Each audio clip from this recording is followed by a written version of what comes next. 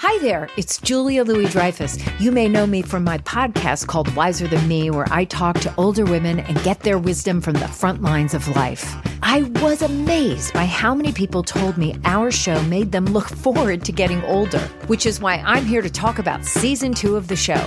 Sally Field, Billie Jean King, Beverly Johnson, Ina Garten, Bonnie Raitt, just to name a few. All hail old women. Wiser Than Me Season 2 is out now from Lemonada Media. This is Merriam-Webster's Word of the Day for Sunday, November 9th. Brought to you by the new Merriam-Webster's Advanced Learners English Dictionary, designed for students and teachers of English as a second language. Learn more at learnersdictionary.com. The word of the day for November 9th is sedentary, spelled S-E-D-E-N-T-A-R-Y. Sedentary is an adjective that means not migratory, settled. It more commonly means doing or requiring much sitting, or not physically active. Here's the word used in a sentence. Jerry worried that he was becoming physically unfit after taking a sedentary desk job.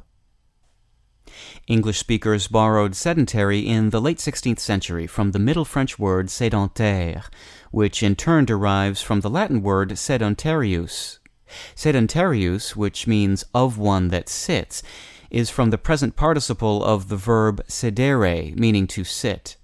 Other descendants of Sedēre in English include dissident, insidious, preside, reside, and subsidy. Sedēre is also the base of the rare word sedens, a noun meaning a person who remains a resident of the place or region of his birth.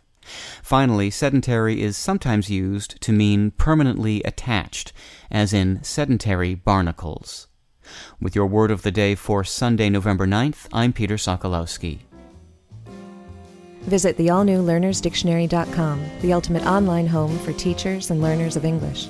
A free online dictionary, audio pronunciations, custom study lists, and interactive exercises are available now at learnersdictionary.com.